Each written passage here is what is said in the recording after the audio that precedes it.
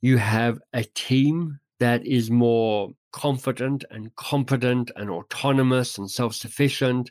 You are more focused on the work that needs to be done. And in the end, you end up having more impact and working a little bit less hard. And if that sounds interesting to you, I'd like to work less hard but make more of a difference, then you should test out the power of being more coach-like, of being curious a little bit longer. Hello and welcome to The Melting Pot. I'm your host, Dominic Monkhouse. The Melting Pot is a result of my hunger and curiosity for optimizing business performance, exploring corporate culture, customer addiction, and building high-performing teams. It's full of advice from my guests, entrepreneurs, fellow business authors, and examples from some of my work over the last few years, coaching the CEOs and leadership teams of some amazingly successful tech firms. The Melting Pot is my attempt to synthesize what I've learned along the way, to help you build a highly scalable business and realize the potential of your life's work. If you enjoyed the episode, head over to monkhouseandcompany.com/podcast to find today's show notes and more editions of The Melting Pot. While you're there, if you subscribe to the newsletter, you can pick up a copy of my new book, Plan B, How to Scale Your Technology Business Faster and Achieve Plan A. Enjoy.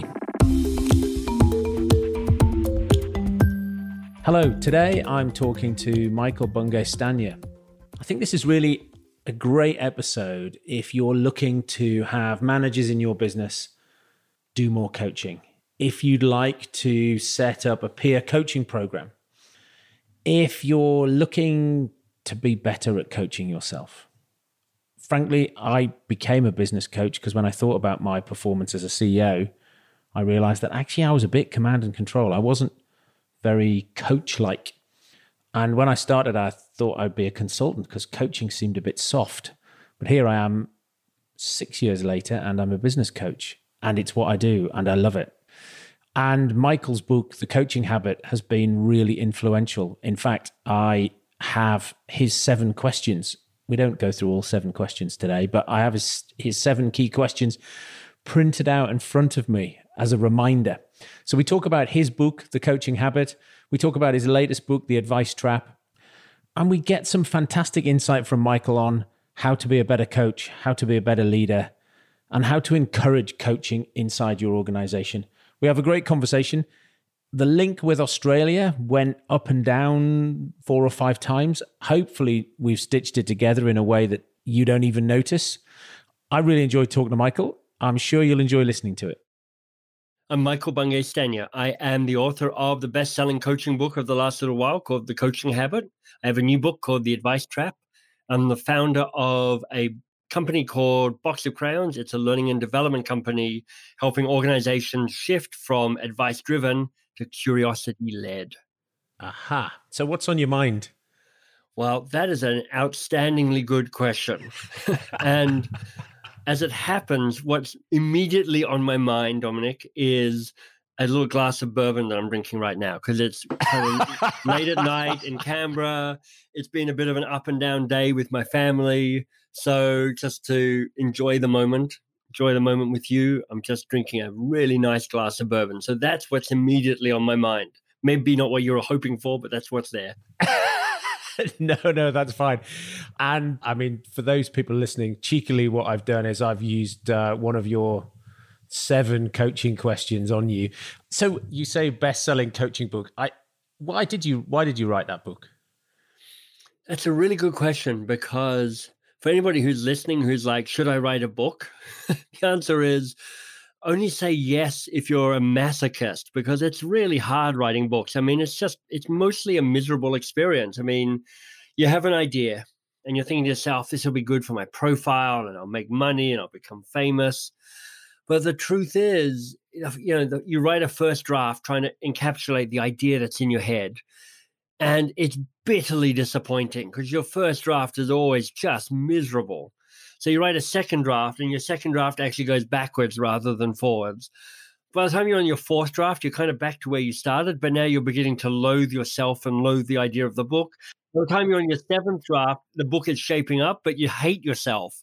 And you're absolutely certain that nobody will buy this book. And then you finally get the book out in the world. And if you're like almost every author, you sell hardly any books. And you realize that your working rate has been about $1.50 an hour to write this book because, on average, most books sell less than 1,000 copies. And if you've got a book deal and you're making 10% of the cover price, so let's say maybe $1 a book, selling 1,000 copies means maybe you've made $1,000 on for your book. And it's taken you a lifetime and it's aged you 12 years in the process. So it is a really good question, like, why would you write a book? And I had a couple of reasons. One is I just had this idea that I couldn't let go. And I kept trying to write the book, and it wasn't a very good version of it. And I kept trying to take it to the publisher who I was working with at the time. And they kept saying, Michael, we like you, but this is not a very good book. And I'm like, But I was driven by two things in the end, Dominic. One is I could see that even if nobody bought this book from a bookstore, I could use it to help grow my business. So I had a business model behind the idea of the book. Secondly, I just had this commitment. The very first book I wrote was, it's out of print now. It's called Get Unstuck and Get Going. And one of my all-time intellectual heroes, a guy called Peter Block, wrote the blurb for it. And he said, as part of that blurb, coaching is not a profession, it's a way of being with each other. And until Peter said that, I was like, I didn't even realize I believed that. But I just had this idea of making coaching accessible and unweird for people. And the idea I had for that book, The Coaching Habit, was this is my best go at making that actually work. So I had a kind of real why to it, a real driving kind of personal mission to go, there's a message here. And the third piece was it just got to a point in the writing of it. And this has happened with all my books where I've gone, you know what? It turns out that I believe in this book enough that even if nobody buys this book, it's still worth me writing it. So it just had a kind of internal creative commitment to it that seemed to make it worthwhile. Oh, very good. Well, thank you from me for writing it. I mean, to start with, I didn't think I wanted to be a coach. I knew I hadn't been a very good coach when I'd been a business leader. And I looked back and thought, if only I had those skills, maybe when I got another proper job and I'd learned some coaching skills, then I might be better at it. But at the time, I didn't want to call myself a coach because it just sounded a bit soft. Yeah. And then it turns out that actually the soft stuff is really hard. And that now I've had a go at this, I enjoy it more than the proper job I used to do. So it's been fantastic. And I'm just going to jump in on what you're saying about coaching being soft, because I think sometimes coaching is soft and it does nobody any favors when that happens. It becomes in a kind of, the very worst cliche of life coaching, which is, it's all pastel colors and incense and I appreciate you. No, I appreciate you. And can you feel the wind beneath my wings? And there's a place for that. But if that's all it is, that's insufficient, generally speaking, I think. And when I'm asked to talk about what's my philosophy of coaching, I've got two words, and the words are fierce love. Love meaning, for me, part of what coaching is an all-in, like I have got your back and I believe in the best of you. That's part of my job as a coach, is to go, I'm here to make you as awesome as I think you can be. But the fierceness is what cuts through the softness, which is like fierceness means I'm not going to be nice. I'm not going to kind of butter you up or lie to you. I'm going to do what I can to push you to the edge of who you can be, because that's where the greatness is. Yeah, and I think that takes, it takes courage from the coach and coachee or talent. Yeah. Well, the other thing is that it also takes, to have a coach and for it to work, you have to be prepared to do the work. Yeah. And so the coaching, the sort of life coaching you describe, as you were describing it, I was thinking about training programs I was sent on when I was in my corporate career. And mostly the outcome of that training wasn't any change. It was just that the people on the training felt less bad about their inadequacies. And so I was listening to you talking about that sort of coaching, you're okay. Don't worry. It's okay to be however you are. There's no sense in that of, so you want to change, I'm here to help you change. Right. I think if you're thinking of coaching on either side of the equation, either being the coach or being the person being coached, I'm a huge fan of actually what Peter Block, again, taught me around something called social contracting, which is, as well as talking about what are we working on? I mean, why are you hiring a coach? You talk about how will we work together? And in particular, you talk about how will we screw this up? Because this relationship will go off the rails. I mean, significantly, or maybe just a kind of a minor jolt. And it's really worth having that conversation to go, look, these are my patterns about how I undermine my good intentions. What are your patterns? And how will we be aware of those and manage those? So when I hire a coach for me, I'm like, oh, let me tell you about me. I am slippery. I am elusive. I am lazy. I can make it sound like you are doing a good job at coaching me, but actually I'm just making you feel good about yourself, and I'm actually avoiding all the hard stuff. Like, this is what I know to be true about me, and it's annoying because I hire a coach so I can make progress, and then I find ways of colluding against the very progress that I want to make. And, through lots of hard work, I've kind of got just clear about how that is for me. But it's really helpful if I'm like, okay, coach, this is what you got to look out for. And I can't hire a coach that's going to be seduced by my superficial charm and my casual self-deprecation and my sparkly, let me start teaching you stuff, because I do all of that all the time to try and make people like me. So that conversation about how will we give this relationship the best chance to work most powerfully is a really powerful opening move in any relationship. Quite often I'm saying to clients, look, you should be setting up sort of peer coaching inside the organization. And I know Box of Crayons does, you reckon you can teach somebody to coach in 30 minutes? Well, our philosophy is if you can't coach in 10 minutes or less, you don't have time to coach. So it takes us longer than 10 minutes to teach somebody how to coach, although not really, because, I can teach you the principles of coaching in about 45 seconds. Here they are. Your job is to stay curious a little bit longer and rush to action and advice giving a little bit more slowly. That's it. That's the behavior change we're up for. And as you know, because it's in the Coaching Habit book, and I know you got these questions printed out because you were telling me about it before we hit record, you're like, 7 good questions. So it's like, okay, you're trying to stay curious a little bit longer, use the 7 questions. There we go. I've just taught you coaching. Now, it's harder to do that in practice than it is in theory. But the idea is if you can't coach in a fast way, it's really hard to find a way of building it into your everyday life because most of us are too busy.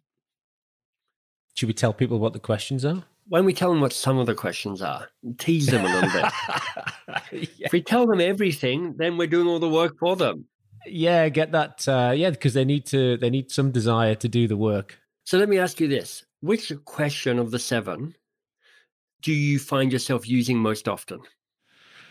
Actually, in an attempt to stay curious and to avoid advice giving, then actually the second question. So the first one was what's on your mind, and the second one is and what else? Because the thing that's on somebody's mind often first, I find, is not where the problem is. It's where they think the problem is or what they think I might want to hear the problem is. And when you force them to go deeper themselves, they often go on a journey of discovery and they say, I don't know why, we're having this conversation because obviously I seem to have all of the answers, don't I? And then often, as you say, people are in some sort of defensive mode. So what's the challenge? Why are we having this conversation? Right. You've just given me this long sort of stream of consciousness. So, and what else is the second question in the book? And, when I'm talking about it, I'll say this is the best coaching question in the world. So if you're listening to this conversation with Dominic and me, and you're going to take one question away from it, it might well be, and what else? Because it does a number of things. It comes with the awareness that the first answer is almost never their best answer, and it's almost certainly not their only answer. And if you're trying to stay curious a little bit longer, if you get seduced into thinking that their first answer is the one and only answer, you've lost the game. So just anytime you ask a question, you get more bang for the buck when you go, right, what else? What else is the answer to that question? And what else is the answer to that question? And is there anything else in the answer to that question? And you get them working and you get them going deeper and you get a real hit for whatever question that you've asked. So I love that. But let me ask you this, Dominic. Which of the questions for you feels hardest to answer? Which is kind of you may not use it all the time, but it feels like the kind of a more challenging question. The most challenging question for me to ask? Or even to answer, whichever feels most useful to answer. I think if you're saying yes to this, what are you saying no to? Nice. Yeah. That's we call that the strategic question in the book, because it makes you look at the opportunity cost of commitment. And it makes you understand what you need to sacrifice to make progress. So much of our lives, we're like, I just want to keep saying yes to everything. And if you're listening to this and you're like, my life is overcrowded and I feel like I have too many things on my to-do list, it's because you're not that great at understanding that your yes is nothing unless it comes with a clear no as to these are the things I now need to say no to. So my yes means something. And when you understand what strategy is, at the most fundamental level, it's making a choice and having the courage to say, this is the bet I'm placing. And what you see in the people who you probably respect most as strategic leaders are people who've gone, look, I'm really clear about the choices here. I'm clear about what I'm going to say yes to. I'm clear about what I'm saying no to. And I'm willing to bet myself and I'm willing to face the consequences of those choices. Look, so I love that you've picked that question, the strategic question, but I have got a different question. For me, that's the hardest, the trickiest, the messiest, the most challenging of the 7 questions. It's the foundation question, number 4 of the 7. And the foundation question is, what do you want? And it sounds so innocuous, but it's so confronting, or at least it can be, because even if you've got a fast answer to what do you want, if you stay curious and go, yeah, but what else do you want? And what do you really want? Actually, lots of the time, in my experience, people find that hard to answer. I certainly can often find it hard to answer. But it's magical, Dominic, because once you figure out what it is that you want, it just gives you firm footing for progress. Because you're like, oh, if that's what I want, you kind of, it opens up another question. It's not one of the 7, but it comes from a writer called Roger Martin, which is, so what needs to be true for you to get what you want? And now magic happens. The company I founded is called Box of Crayons, and it's a learning and development company. But a year ago, I stepped away from being the CEO of that, and Shannon now runs the company. And we come back to what needs to be true as our foundational strategic question. Because once we understand the vision we have for what we want at Box of Crayons, either at a big scale or at a kind of a smaller scale, we ask what needs to be true, and it helps us figure out what we need to build to get to where we want to go. And it means we spend less time debating the destination, which can get into one of these kind of circular arguments, and much more time going, if that's our destination, what needs to be true, and is it even possible? Yes. It's funny because I think the what else question and what do you want question are, not only do I use them in coaching, but I also use them if I'm talking to prospective clients in a sales capacity, because we're having a conversation. So they must have a notion that they want something from me. And what I find often is, the what do you want? There's 3 things that they can say. And what you find often with salespeople is they say, and so, what do you want? And then they just want the client to say one thing before they start showing up and throwing up on them, or pitching. Here's my slide deck, right? And actually it's, I don't know, answers 4 and down that are actually the problem that they really want to solve. The first 3 were just almost placeholders in their mind, but not actually of any substance. Yeah, so you can get to use those three questions as a really powerful sales conversation. So what do you want? And what else do you want? Okay, of those, what do you really want? Right. So what's the real challenge here for you? And what else? And what else? So what's the real challenge about the thing you really want? And they're like, oh my God, you've just blown my mind by having this conversation. So you've already added value because you've facilitated them into an insight as to what's really going on there. And then here's what's liberating. As a salesperson, you're like, I know whether I want to sell to you or not. Because if you've gone, here's what I really want about my real challenge. And I'm like, I don't actually have a solution for that. Then I'm like, you know what? I don't have the answer, but I know a mate who does. Let me introduce you to a trusted colleague. But when you have this next challenge, I can help you with that. And it's a longer term game. And I know with sales, there's so much pressure to kind of, hit the quarter numbers or hit the annual numbers. But it means that the sales you're making are the ones that really matter. And the relationships you're building are the ones where you become the trusted advisor.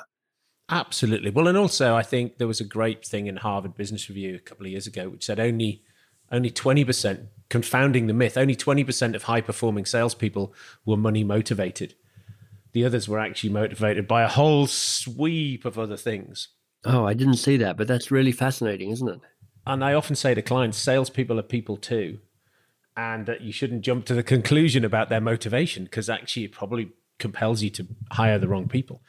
But Michael, going back to building coaching as a thing that everybody does, can everybody be a coach? Here's a way of thinking about it. If you accept my definition of coaching, or actually being more coach-like, as can you stay curious a little bit longer? Can you rush to action and advice giving a little bit more slowly?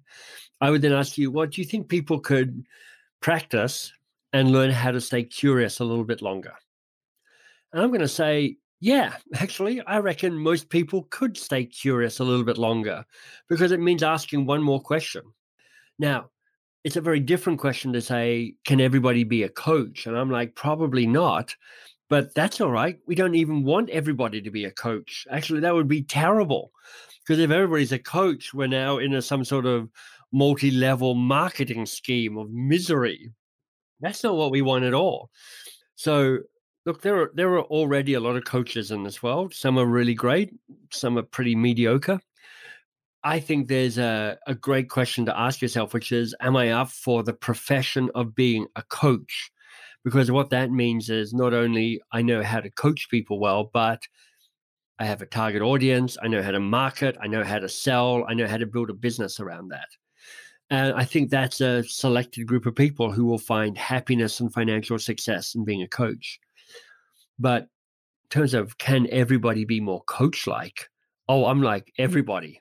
Everybody can be more coach-like, because that is not a profession. It is a way of being with each other. It's a way of saying, look, my commitment is my behavior change, which is I understand the power of staying curious a little bit longer. So do you accept the premise that managers, that the skill that managers have, or good managers, is the ability to coach their people? Well, we get into confirmation bias here. I built a career on talking about the power of coaching. So when you go, so Michael, what do you reckon about the power of coaching? I'm like, I'm pretty sure it's awesome. Actually, now you mention it. Well, I guess what I was trying to get to was, how do you spot potential for coaching, or do you just open it up and see who swallows it all up? I think one of the things you need to make the argument for, if you're in an organization and you say to your people, we want you to be more coach-like, you have to make the case for why that change of behavior is worth it. Because it is not a casual thing to stay curious a little bit longer and rush to action and advice giving a little bit more slowly. I mean, it trips off very nicely off my tongue, even after a glass of bourbon. But it's hard, because we have been wired and trained for years, like tens of years, to go, the way I add value is to have the answer. And the way I stay in control is to have the answer. And the way I maintain my status is to have the answer. So to say to somebody, you know what, What if you give up a little bit of control? What if you give up a little bit of status? What if you give up the need to be the person who's the smartest person in the room? Is it worth it? And you have to make the case about how this is worth it for them. And there's actually a good body of research that says, look, if you can manage curiosity, you push responsibility and accountability to the appropriate place in your team. So you are not overwhelmed and overburdened by taking on too much responsibility. The right people own the right amount of responsibility. You are more likely to be focused on trying to fix the most important things. So that busyness and that overwhelm and that pointlessness that can sometimes flood your organizational career, which is like, I'm really busy, but why am I doing this? This feels like an utter waste of time. How is this contributing to anything of value? Curiosity will help you be more focused about what's the real things that we need to solve. And I think that in the end, if you are more coach-like as a leader, you have a team that is more confident and competent and autonomous and self-sufficient. You are more focused on the work that needs to be done. And in the end, you end up having more impact and working a little bit less hard. And if that sounds interesting to you, I'd like to work less hard but make more of a difference, then you should test out the power of being more coach-like, of being curious a little bit longer. And when you say it, it sounds as though adding a bit of curiosity would be useful. But I find most of the time that actually people don't ask questions that they don't already know the answer to. So there's almost zero curiosity at all in the sort of pretend questions they're asking. You know, and I was chatting to David Marquet, the author of Turn the Ship Around, and he said, you know, you mentioned there about the status, you know, and he said from his perspective, it was all about his status and he knew all the answers. And he only asked questions to test whether the other people that knew the answers to prove that he was smarter than them. And so, you know, that's... Oh, totally. It's like, no, you didn't understand my last question. Let me ask it again, and let's see if you get the answer that I'm looking for again. I mean, that's such a toxic relationship when it comes down to it. And yet people get promoted to manager because of their domain expertise, and it's built into the system of organizational hierarchy that, you know, coaching isn't on the syllabus. Right. I mean, the glimmer of hope that I want to hold out is that it's really possible. I mean, one of the most exciting clients for us to work with at Box of Crayons is Microsoft. And lots of people are aware of the cultural change that's happening in Microsoft, that shift from that classic hard driving, we're the smartest people around here, to under the new CEO or the newish CEO, Satya Nadella, he's going, we're shifting from a culture of know it all to learn it all. And at the heart of this is picking up this idea of the growth mindset. And it's one thing to kind of go, look, we believe in the growth mindset. It's another question altogether to operationalize it.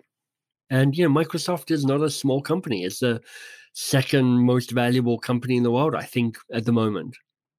And they're using coaching. They're actually using some of kind of the Box of Crayons tools to help bring this culture of being more coach-like across their organization. And one of the most thrilling things that I've done as part of that transformation is I worked with the head of sales for Microsoft. So, you know, head of an enormous organization, and he's old school Microsoft. He's been there 25 years. So he grew up under the old regime of who has time for this curiosity stuff? It's command, it's control, it's tell them what to do, it's drive them hard. And what's fantastic is watching that senior level commitment to say, we've seen the research, we've seen the data, we see the importance of how culture beats strategy, you know, eat strategy for breakfast. If we don't shift the culture, we will lose. So you've got even the most senior people, the people who are as invested as you can get in the old ways of behaving, thoroughly committed to going, I'm up for it. I'm going to learn how to shift my behavior. I'm going to learn how to stay curious. And I'm going to make that cultural change happen across hundreds of thousands of people in Microsoft. And a commitment to do the hard work. Yeah. Fantastic. And to give up status and give up control and reimagine what it means to be a leader. Michael, just talking about Microsoft there, it seems to me that we've sort of strayed from talking about the coaching habit and into your most recent book around not giving advice. Yeah. There's nothing wrong with advice. I mean, it's worth saying right at the start that advice is just a key part of how people learn, how we progress, how civilization continues to evolve. But after I wrote The Coaching Habit and it sold, 800,000 copies and became this amazing bestseller, and it was thrilling, I got lots of people writing to me going, I've started using your questions. It's fantastic. It's really shifting the way that I coach. And of course, that's fantastic to hear. But I was certain that there were people who weren't writing to me going, you know what, I read the book and you're a vaguely amusing person some of the time. And I even like the questions, but I'm not doing anything different as a result of reading the book. Now, part of that's just, it's a book. And it's kind of miraculous that anybody's read a book and it's changed their behavior. But I did start wrestling with the idea, so why is it so hard to stay curious a little bit longer? And you're quite right that in the advice trap, the real essence is how do you shift the behavior when it's not an easy shift for lots of people? For some people, it is. For some people, are like, I was just waiting for this toolkit to arrive, and now I have the 7 questions, I'm away, and I'm launched, and it's going very well. Other people are like, there are heavier anchors that are keeping me stuck in this old way of behaving. So the advice trap is this deeper dive into behavior change. And it centers around this idea of your advice monster. Your advice monster is the metaphor of the old ways of behaving. Every time you think, maybe I should ask a question, your advice monster looms up out of the dark and goes, no, don't ask them a question. Just leap in and give them advice. And in the book, we talk about these 3 different personas the advice monster has. There's tell it, there's save it, and there's control it. So tell it has gone, look, the way you add value is to have the answer. And if you don't have the answer, you fail. And if you fail, they fail. The only way you really add value in your role is to know all the answers to all the problems, which of course, just to be clear, is impossible. But you've got that drive, that anxiety, I've got to have the answer. The second advice monster is save it. So save it's gone, hey, you're responsible for making sure that nobody ever struggles or stumbles or finds it hard or doesn't have the answer. You've got to keep everybody safe all the time. You've got to rescue everybody. And of course, just like having all the answers, keeping everybody safe all the time is impossible. But lots of us have that kind of motivator, which is like, no, that's my job. That's how I add value. And then the third advice monster is the slipperiest of the 3, and it's control it. And control it's gone, look, the way you add value, the way you win is to never give up control. Don't take your hands off the steering wheel. Don't let anybody else lean in or take over control.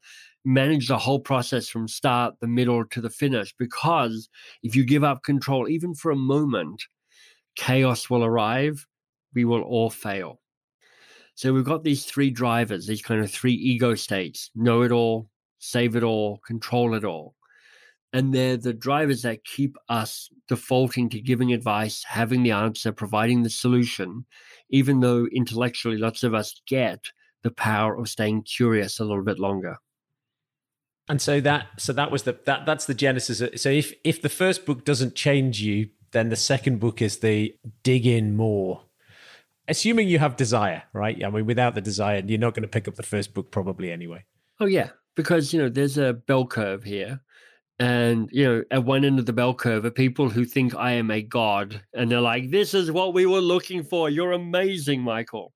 And of course, I hang out with those people as often as I can because I have a fragile male ego and I need all the support I can get. But at the other end of the bell curve are a whole bunch of people going, Michael, you're a lunatic. And this stuff is ridiculous. And I don't believe in it. And I'm never going to buy into it. And that's fine, because there's no point in trying to convince them otherwise. But it's the people in the middle that I really want to help. The people who go, I kind of believe that there might be something in curiosity, but I find it really hard to shift my patterns of behavior. Those are the people I'm really striving to help. So I think if I take what you've just said and I link it back to your earlier rationale statement, saying working too hard, not having enough impact, that sums up probably the conversation I have with most MDs, CEOs, or business leaders. And they're trying to find time to be more strategic, but they're caught in the learned behavior pattern throughout their whole organization is that everybody turns to the senior person on the org chart and gets them to make the decision or gets them to tell them how it should be. But the behavior has to start at the top and then it'll cascade down. So I think people will find our discussion really useful and enlightening, and go out and, if they haven't already, go out and buy the book. Michael, looking back, what is it you now know that you wish you'd known earlier? Well, I'm tempted to quote Oscar Wilde and say youth is wasted on the young. I'm here in Australia at the moment, hanging out with my nieces and nephews who are all teenagers, and I'm like, being a teenager is it's confusing, but it's also awesome. You're so young and fit and smart, and there's so much potential ahead of you. But a serious answer, what do I wish I'd known? That one of the most powerful things you can do if you are born into privilege, and I got dealt all the cards, like I'm a straight, white, tall, overeducated, stunningly good-looking man, which is why this is an audio recording, just to be clear. And like, I've realized now that one of the most powerful things that I do is learn how to give up power, to step aside from control. And coaching is actually a really cunning leadership skill because it inverts traditional leadership. It is about giving up control and inviting others in to take control, to assume status, to take responsibility. And I wish I'd known that earlier, because I would have strove after success and status in a different way. Okay. What would you have done differently then? How would you have garnered status and success? Well, I'm not totally sure, because it's complex. But, as a younger person, I was chasing the trophies, chasing the rewards. And I wouldn't say that I was ruthless, but I would say that there's a way that I was like, but I would like to win this nonetheless. And actually, in many ways, I'd already won. So it's like, what am I still fighting for? What am I competing for? And how do I define victory as who around me wins rather than how do I win? Yes, which sounds very much, if you take a, sports analogy, it sounds like the coach and not the players. Well, maybe it sounds like the team, not the individual, which is like, you know what? There's no point in me being the star striker on the team if the team doesn't win the championship. So how do I enable the team to win the championship? Aha. Okay, good. And Michael, so people should pick up your books that we've talked about along Coaching Habit and The Advice Trap. Immediately. At least 3 copies of each book. Send them out to people for Christmas. What books have you read along the way that have had an impact on you that you think other people should probably pick up? Well, look, I'm a big reader. I read a lot. I have a master's degree in literature, so I read fiction. My wife is a YA, young adult librarian, so I read YA, I read science, I read business and kind of management books, of course. So I'll mention 3 books that have been in my mind recently that I think have been powerful. Because honestly, there's a lot of terrible books out there that aren't worth reading, but if you find the good ones, you want to hold on to them. So number 1, Kevin Kelly. His book is called The Inevitable, and here's the subtitle: Understanding the 12 Technological Forces That Will Shape Our Future. Kevin Kelly really is a brilliant futurist, and he's got a capacity of seeing the big picture and going, look, if this is an actual drive, if this is a trend, here are the implications. And I don't fully understand what all the things he's pointing to actually mean in terms of how society shifts and how business shifts. But I'm just rereading this book to go, I need to be thinking about that, because, in 5 years' time, the way we do work will be different because of the trends Kevin Kelly's talking about. So that's number 1. Second one is a book by a Indigenous Aboriginal man. His name is Tyson Yunkaporta, and the book is called Sand Talk. How Indigenous Thinking Can Save the World. And this isn't a book that says, oh, you know what, primitive Aboriginal tribes are awesome and we should learn how to buy didgeridoos and hang them in our office wall. He is a very funny, very sophisticated thinker who understands complexity, who understands system thinking, who understands the inherent contradictions in our kind of classic Western ways of working. And his thinking is powerful and profound, and it offers up a challenge to say, if our role is to be custodian of this place, what does that tell you in terms of how you're behaving and how you're working right now? So it's funny. He's got a wicked sense of humor, but it's also provocative and challenging. And, he is eloquent in Western thinking and Indigenous thinking. And it's a really amazing book. And then the third book I'm going to recommend is by David Epstein. It's called Range: How Generalists Triumph in a Specialized World. And honestly, all of these books are connected around this whole piece around how are you seeing the bigger picture? How are you seeing differently beyond your own niche? But Epstein is saying, our society is one that tends to fetishize people who have a deep specialization. But actually, the people who have the capacity to thrive in the future are generalists because they have a way of making connections and thinking metaphorically and being able to see and have knowledge of different domains that allow them to be flexible and adaptable to our complex world. Michael, that's magic. One of the joys for me of doing the podcast is I never have to go looking for books because people continually suggest the gems that are hidden out there in plain sight. And so I've read Range, but the other two I haven't read, so I can immediately put them on my holiday reading list for next week. Fantastic. Michael, it's been an absolute pleasure chatting to you. It's been great fun. Thank you for coming on. My pleasure. Thanks for surfing the kind of technical hiccups we've been having along the way. The listener won't even know they've been happening, but you and I have both been going, I've just got to crank start my computer again. So here we go. But thanks for that. All right, brilliant.